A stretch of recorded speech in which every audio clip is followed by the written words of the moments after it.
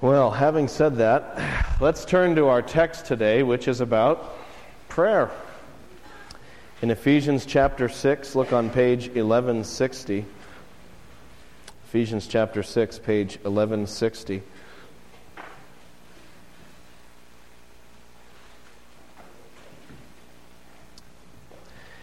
And we're getting near to the end of the sermon series in Ephesians, believe it or not, and we're here at the end of the passage on spiritual warfare, the armor of God. Let me just start reading at verse 10 to read the passage in context. Paul says in verse 10, "Finally, be strong in the Lord and in His mighty power. Put on the full armor of God so that you can take your stand against the devil's schemes. For our struggle is not against flesh and blood, but against the rulers, against the authorities, against the powers of this dark world, and against the spiritual forces of evil in the heavenly realms. Therefore, put on the full armor of God, so that when the day of evil comes, you may be able to stand your ground, and after you've done everything, to stand. Stand firm then, with the belt of truth buckled around your waist, with the breastplate of righteousness in place, and with your feet fitted with the readiness that comes from the gospel of peace. In addition to all this, take up the shield of faith with which you can extinguish all the flaming arrows of the evil one. Take the helmet of salvation and the sword of the Spirit, which is the Word of God. And pray in the Spirit on all occasions with all kinds of prayers and requests. With this in mind, be alert and always keep on praying for all the saints. Pray also for me that whenever I open my mouth, words may be given me so that I will fearlessly make known the mystery of the gospel, for which I am an ambassador in chains. Pray that I may declare it fearlessly, as I should." Would you join me in a word of prayer? Our Father, we are again faced with the great mystery that on the one hand you are glorious, awesome, holy, beautiful, and worthy of all worship and praise, and yet on the other hand, we do not give it to you. And we do not even see your beauty and worth. And in fact, Lord, we live in a world where people even dare to ask, is there a God? And Lord, we look at this great contradiction and how obscene it is that such a world would respond this way to such a God as you. And so, Lord, we realize the problem is with us, that our hearts are dark. Our hearts are blinded by sinfulness and by worldly thinking. And so, Lord, I just pray this morning as we open up your word that you would, by your Holy Spirit, turn the lights on for us. That you would illumine us, that you would show us your glory, that you would show us the beauty of your presence that has been blinded because of the scales in our eyes. Help us to see Christ this morning, Lord. Help us to see his beauty. Lord, we come here from different places this morning. Some of us come feeling sluggish. Some of us are discouraged. Some of us are afraid. Some of us are just lost in the ways of the world. I pray, God, wherever we're coming from this morning, you might reach down, touch us, show us the glory of Christ, that as we open your word, your Holy Spirit might come and help us to see you and to hear from you, so that we might leave this place being able to say with confidence, this was a great morning because I heard from God. We pray this in Jesus' name. Amen.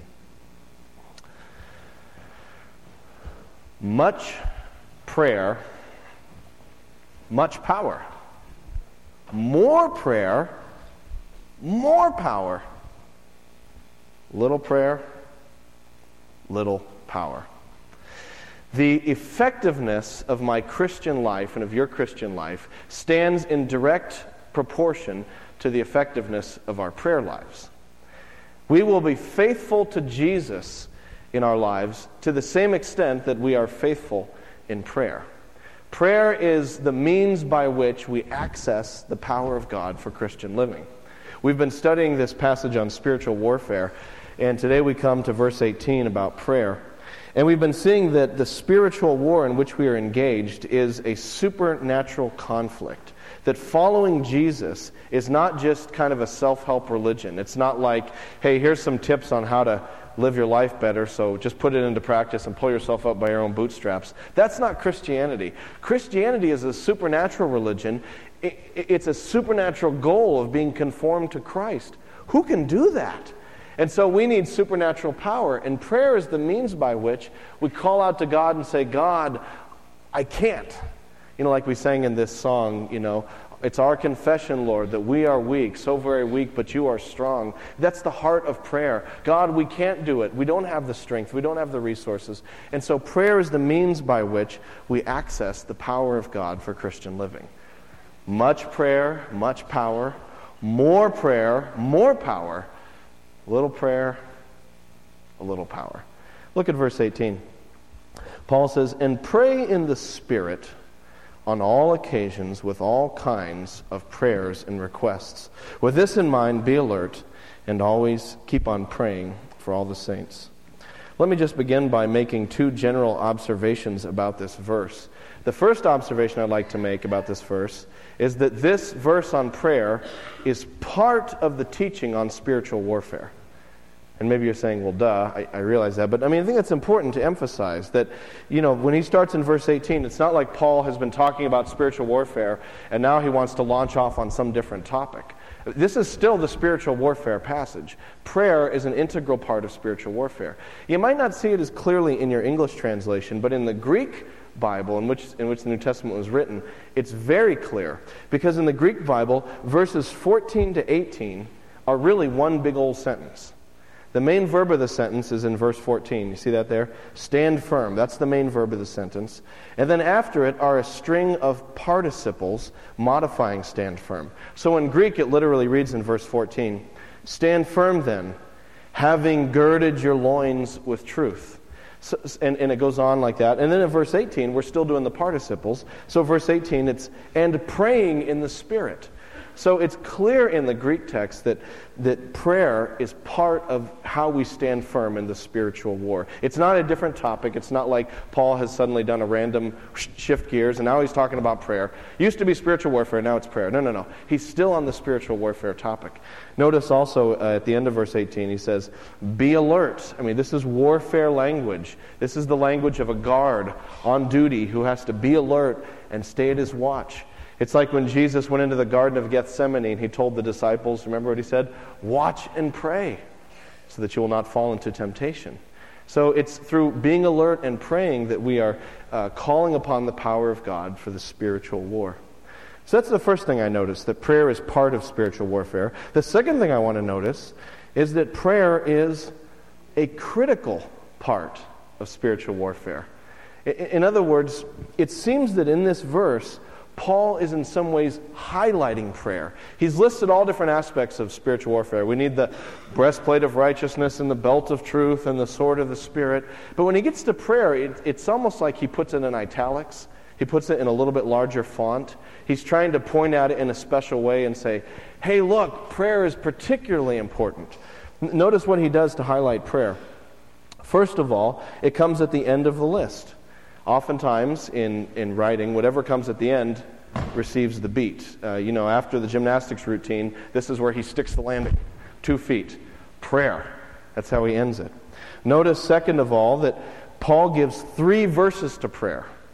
He puts a little phrase in here, breastplate of righteousness, a little phrase in there, belt of truth, a little bit more for the sword of the Spirit. But when he hits prayer, it's verses 18 and 19 and 20. He gets on prayer and he just starts going.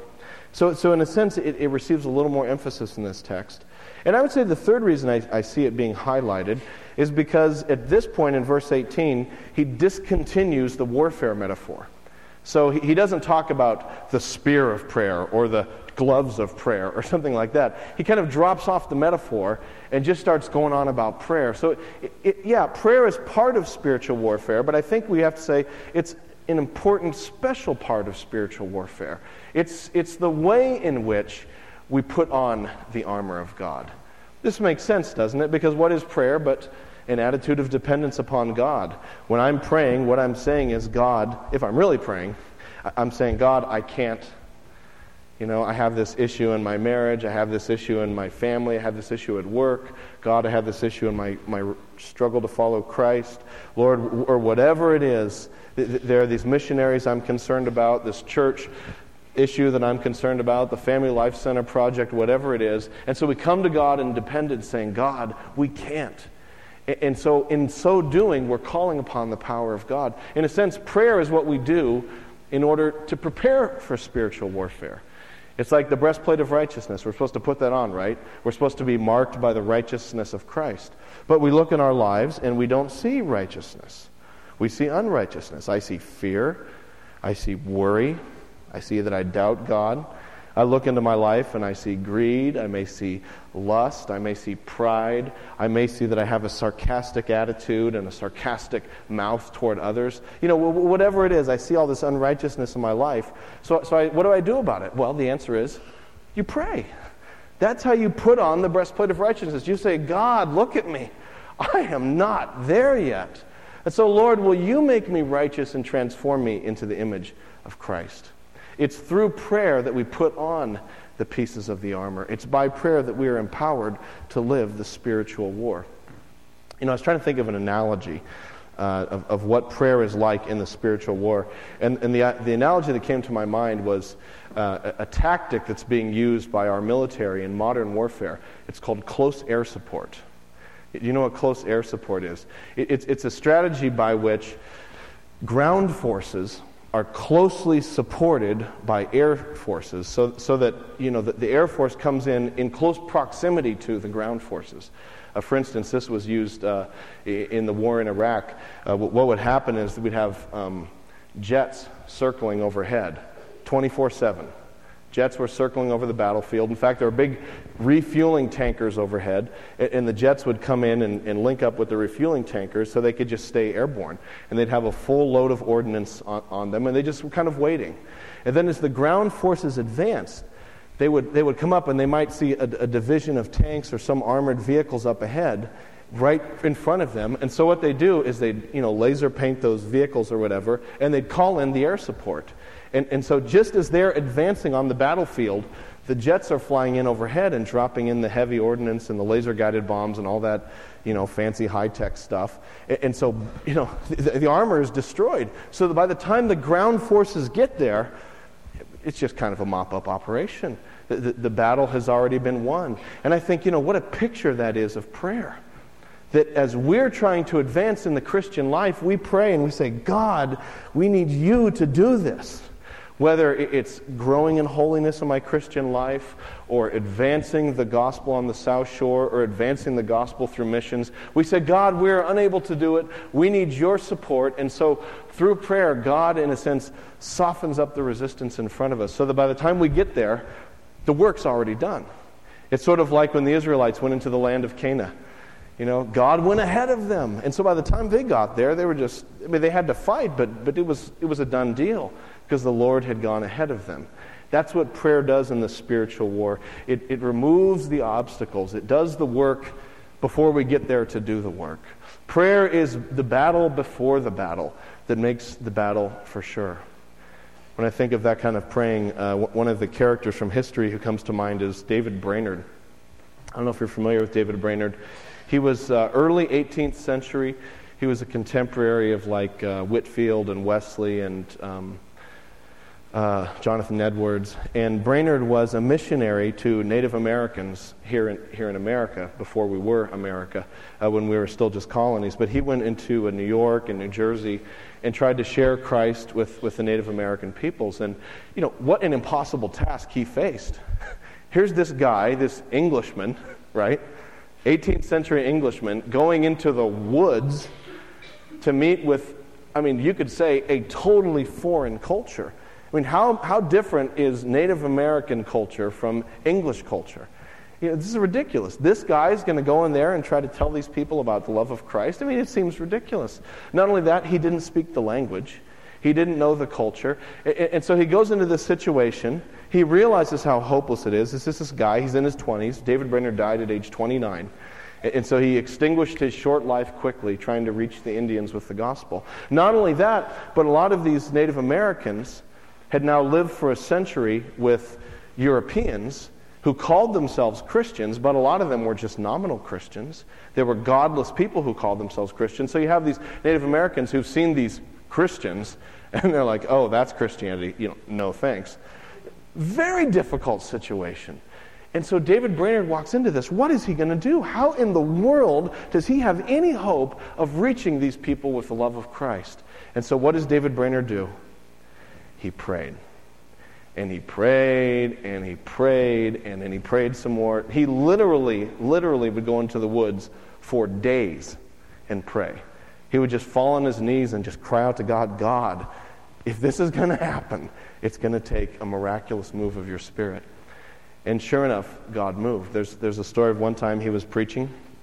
He had an interpreter there because he didn't speak the language. The interpreter was literally falling down drunk. This guy had been drinking, and the guy couldn't even stand up. And so that's the interpreter. And somehow, speaking through this interpreter, Brainerd has to share the complex ideas of the gospel with these people. He's not just saying, hi, how are you? Let's trade or something like that. He's trying to explain the gospel through this drunk interpreter. It's a ridiculous situation. But through that sermon, scores of Native Americans came to Christ in that sermon. And a revival swept through that tribe. You look at it and you go, what? White boy from England comes to Native American tribe, totally different culture, speaking through drunk interpreter? What? And the only answer is God did it. God did that work of evangelism. God is the one who reached them. But the way Brainerd accessed it was through hours and hours and hours spent in prayer, calling upon the power of God to open up hearts so that people would see the love of Jesus Christ and be saved. Friends, this is the work of ministry. Right now, in this service, the most important part of the worship service is taking place. And I don't mean the sermon. Do you know what the most important part of this worship service is right now? Yeah, right. Right back here. Actually, if you were to go through this wall about 30 feet, you find a little room. It's called our prayer room. And inside that prayer room, there's 2 people praying. We try to have 2 people praying in every service for the service during the service. So when you guys start walking in the morning, these people are already praying. And at the end of the service, you've seen them, they come out on the side here and they say, if anyone wants to come over and pray, you can go over and pray with them. They're praying for us during the whole service. That's the real work of prayer. I'm just the grunt up here with my gun, shooting at your hearts, right? But they're the ones calling in the close air support. So if you feel God speaking to your heart, if you feel God convicting you about something, it's thanks to their prayers. That's what it is. People come up to me after the service sometimes. They say, oh, thank you. God was teaching me about this. Or when you said this in your sermon, God really spoke to me about that. And I appreciate that. But don't thank me. Thank God. And if you do have to thank a person, if you feel a need to walk up to a human being and thank them, then go over and thank the prayer team. Go up to them after the service and say the same thing. God spoke to me during the sermon, and I want to thank you for praying that God would do that. In fact, I don't know, I kind of have this idea. I don't know if you guys want to do it or not, but it's sort of a group conspiracy here. Hopefully those people aren't listening. Wouldn't it be cool if after this service this morning, when they come out to pray, like a whole wave of people just went over to them?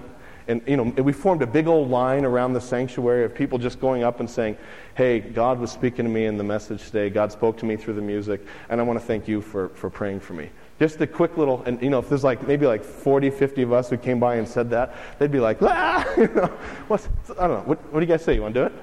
Okay. All in favor? Okay, congregational. Okay, that's a majority. All right, let's do that. Because, your heart is the altar. The sermon in God's Word is the meat placed upon the altar. But those people are calling down the fire for it to fall on our hearts so that it wouldn't just be some dead words from some empty-headed preacher, but it would be the Holy Spirit of God through His Word working in your heart. And the way that is accessed is through prayer. Much prayer, much power. More prayer, more power. A little prayer, just a little bit of power. Prayer is the means by which we access God's power for our Christian living, our marriages, our singleness, our witness at work, world evangelization, church issues, your Sunday school class, your Bible study. If you're struggling in any of those ministries and you're not praying, well, duh.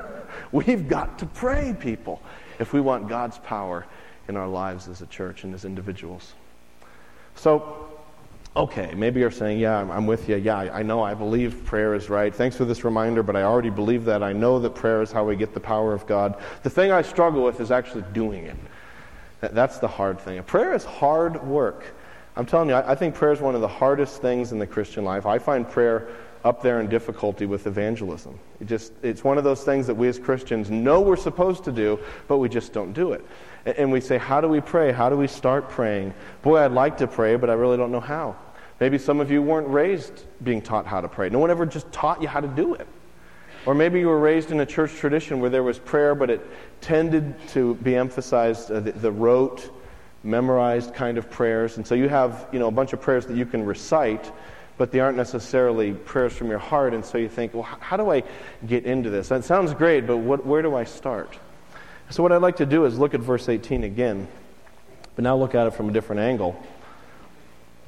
And notice that Paul doesn't just say pray, he gives a series of qualifiers or modifiers on how to pray.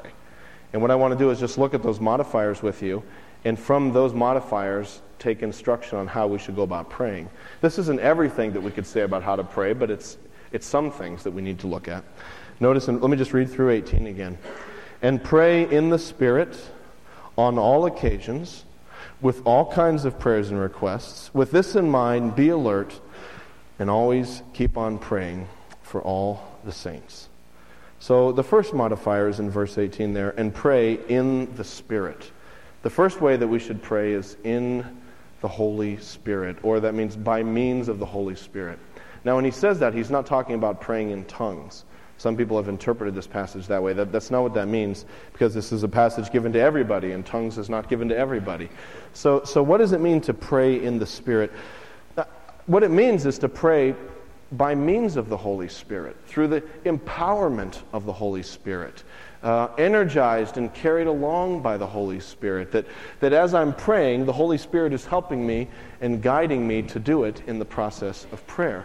Which is kind of funny, because if you think about it, prayer is the means by which we ask God to send the Holy Spirit and do things. But in order to pray that God would send the Holy Spirit, God needs to send His Holy Spirit. If that makes sense. We need the Holy Spirit working in our lives in order to be praying for the Holy Spirit to be working in our lives. So which comes first, the chicken or the egg? And the answer is the egg. I mean, God comes first. The Holy Spirit, I don't know, or is God the chicken? I don't know, but whichever. God is the one who comes first. God is the one who is prior. God always initiates, we respond.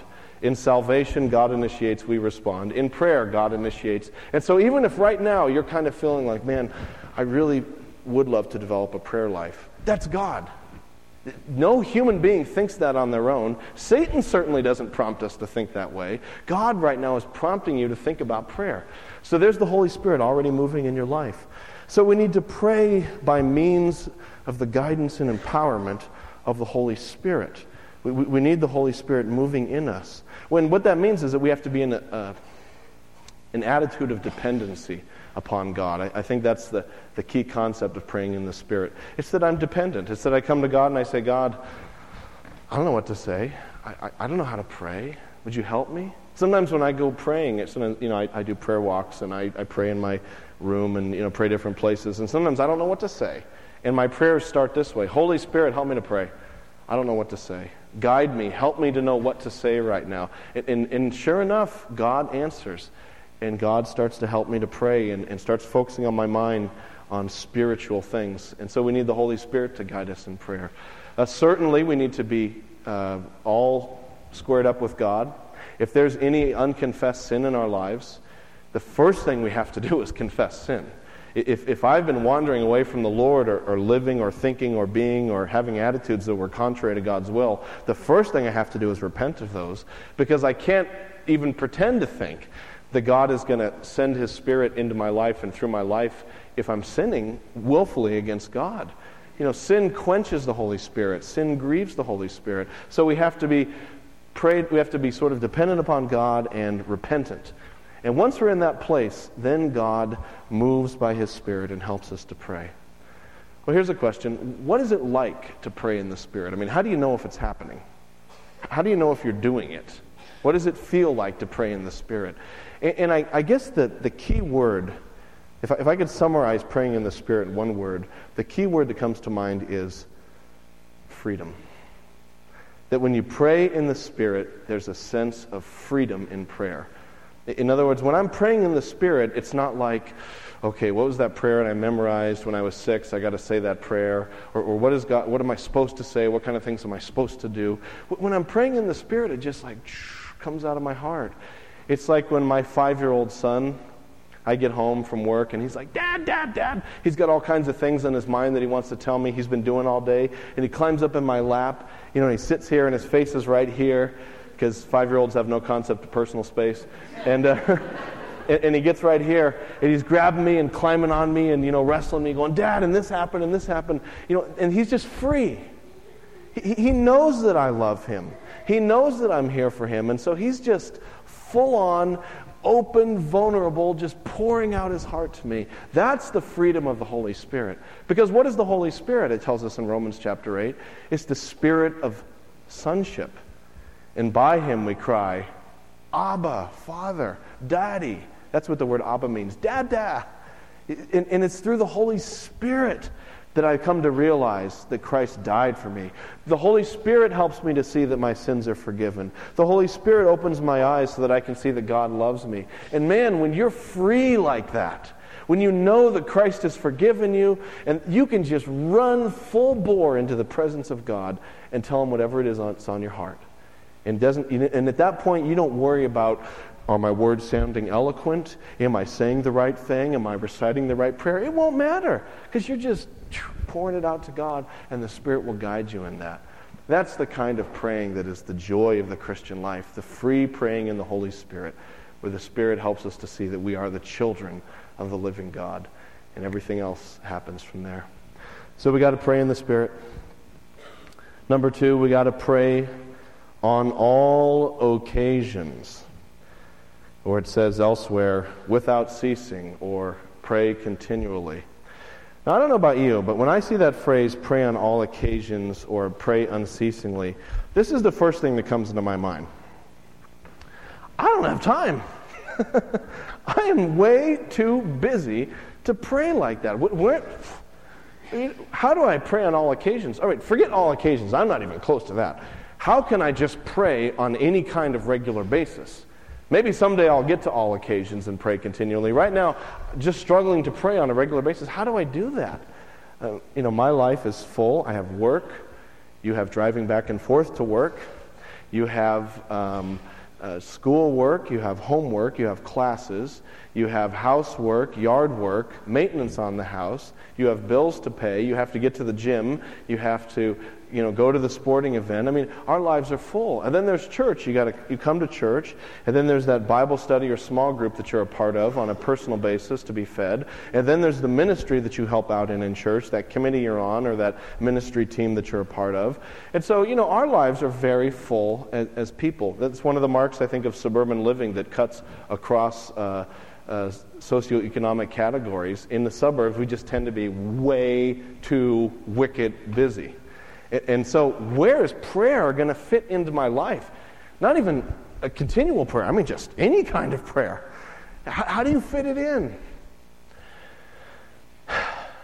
I wish I had an easy answer to that question. You remember a couple years back, there was that management book that was kind of a bestseller, The 1 Minute Manager? I wish I had a book like The 1 Minute Prayer. Some little gimmick I could give you, some little technique that if you did it, you'd suddenly have this flamboyant prayer life, this vibrant conversation with God. I wish I had some hot tip I could give you. I don't think there is one. I mean, if you have one, give it to me so I can write a book and make a lot of money. I'd appreciate it. But, there isn't one. I mean, there's no secret to prayer. The only way to have a successful prayer life is we have to make a commitment to do it, period. Just as we have made, whether we know it or not, commitments to TV shows that we have to watch on a regular basis, just as we have made, and I have made commitments to extracurricular activities, going to the gym, exercising, hobbies, even as we have made commitments, whether we know it or not, to all these activities, the only way to pray and have a successful prayer life is you have to make a commitment. It takes a lifestyle change. It's like losing weight and being fit. It's January at my gym, and there's all these new faces in the gym. There they are. They always come every January. All these new faces show up, and I'm like, well, how long are they going to last? 2-3 weeks? And people think that, if they just kind of throw money at a gym membership, maybe this is how they're going to get in shape and lose weight. And you know that the only way to really get in shape and lose weight is you have to eat right and exercise. There's no gimmick, there's no wonder pill, there's no wonder shake. You just have to eat right and exercise. In other words, it takes a lifestyle change. And it's the same thing with prayer. If we're really going to become a praying people, there's not going to be any gimmick. It's going to take a lifestyle change in our lives. And I wish I had some easier advice. I'm not trying to guilt you or anything. I'm just saying this is how it is. Prayer takes that. And so maybe it means that I give up that one show on TV that I like that I probably shouldn't be watching anyway. And I say, okay, that hour, I'm going to try to figure out how to pray. At least once a week. or maybe it's, I stay up till 11, I stay up till midnight every night, not for any good reason, I stay up. What if I go to bed a half hour early and get up half hour earlier to pray? You know, or I heard one lady tell me once, she said, if I could do it all over again, what I would do is every week I would give my husband one night where he could go and pray and be with the Lord and read the Bible and just keep the kids away from him. And then that same week, he would give me one night where I could go alone and read the Bible and pray. So that if nothing else, we'd at least get that one time during the week to pray. But whatever it is, it's going to take lifestyle changes. So maybe that's something you need to wrestle through, and I need to wrestle through with this new year as we do our New Year's resolutions about all kinds of things that aren't really that important. I mean, what about a New Year's resolution about prayer?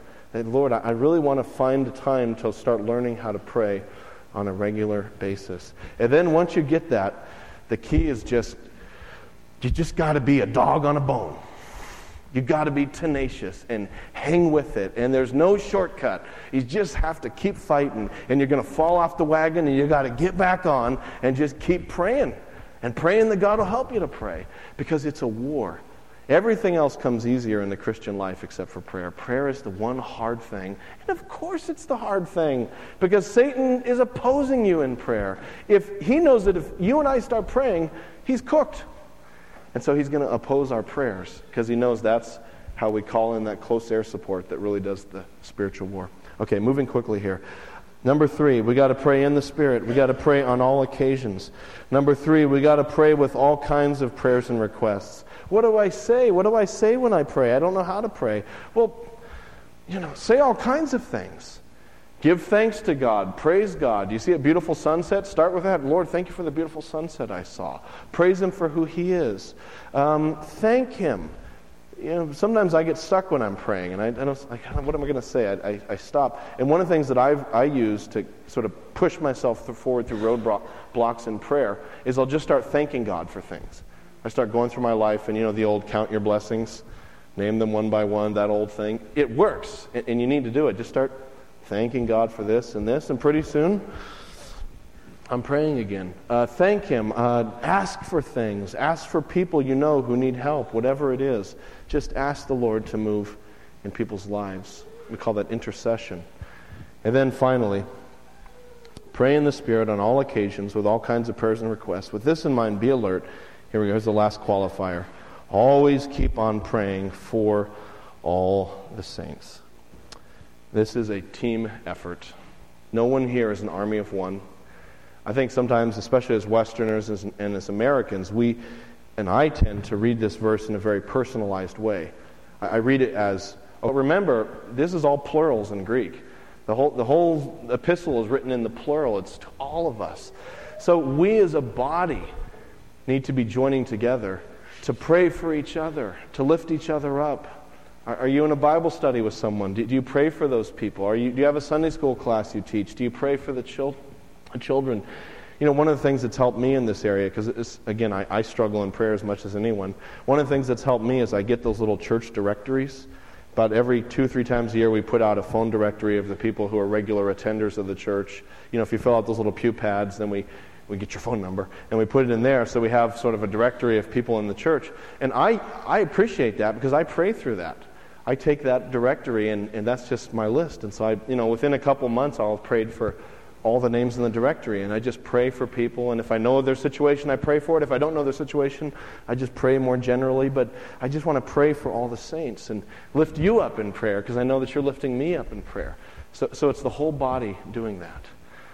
And then if I could just close on this thought, sort of go off from the text here a little bit, but not off the Bible. it's not just that we should pray for each other. I think it's also important that we pray with each other.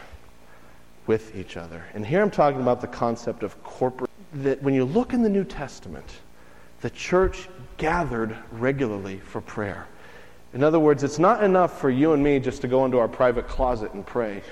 The Scriptures call us to gather together to pray as a body.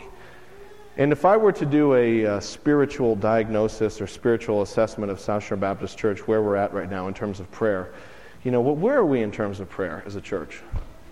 I mean, are we a praying church? I believe so. I mean, we're not a not praying church. We're not prayerless. There's prayer going on. I know you pray. I pray. The elders gather together to pray once a month in a prayer meeting. My staff prays once a week. Before every service, the praise team goes out here and they pray. Right now there's a prayer team praying. So I know that prayer is going on. We're not a prayerless church. We do pray. But when I look at our church's sort of prayer topography, where I see a huge valley, a huge hole, is in the area of corporate prayer. We just don't do it at South Shore Baptist Church, and we don't all come together and pray. And we hear about group prayer meetings, and we're like, brother, and I've been convicted about this. Part of it's my fault for not leading strongly in this area, and that's sort of what the Lord's been convicting me about. So we need to do this. One of my New Year's resolutions, not personally, but more pastorally, is this year I want to see South Shore Baptist attempt some more corporate praying. Specifically, here's my New Year's resolution.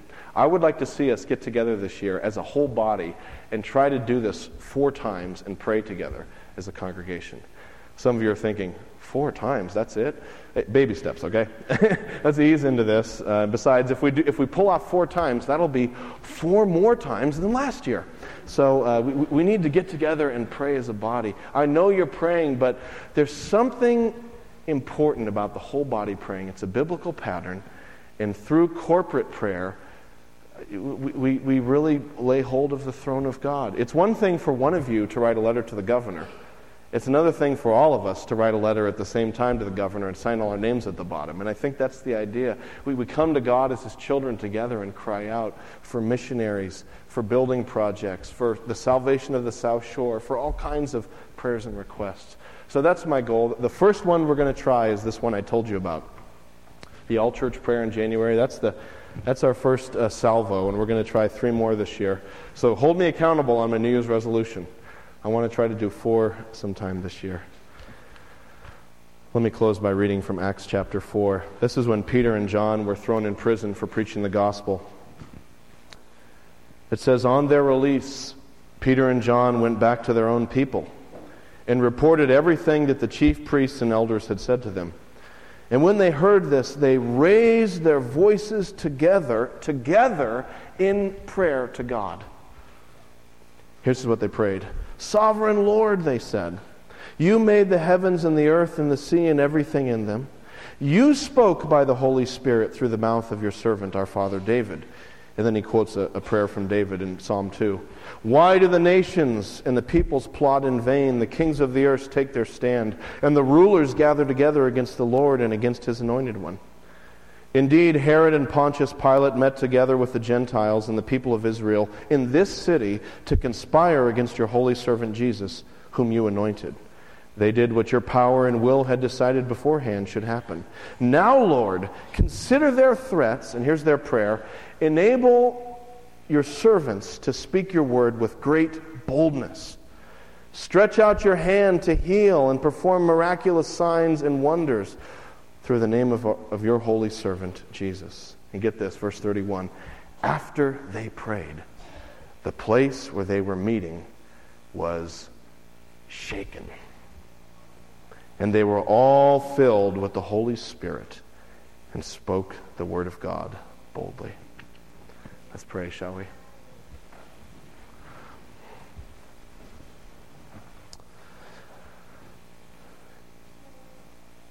Lord God, we do just again confess our dependence upon you. We read this verse and we realize we need to be a prayerful people.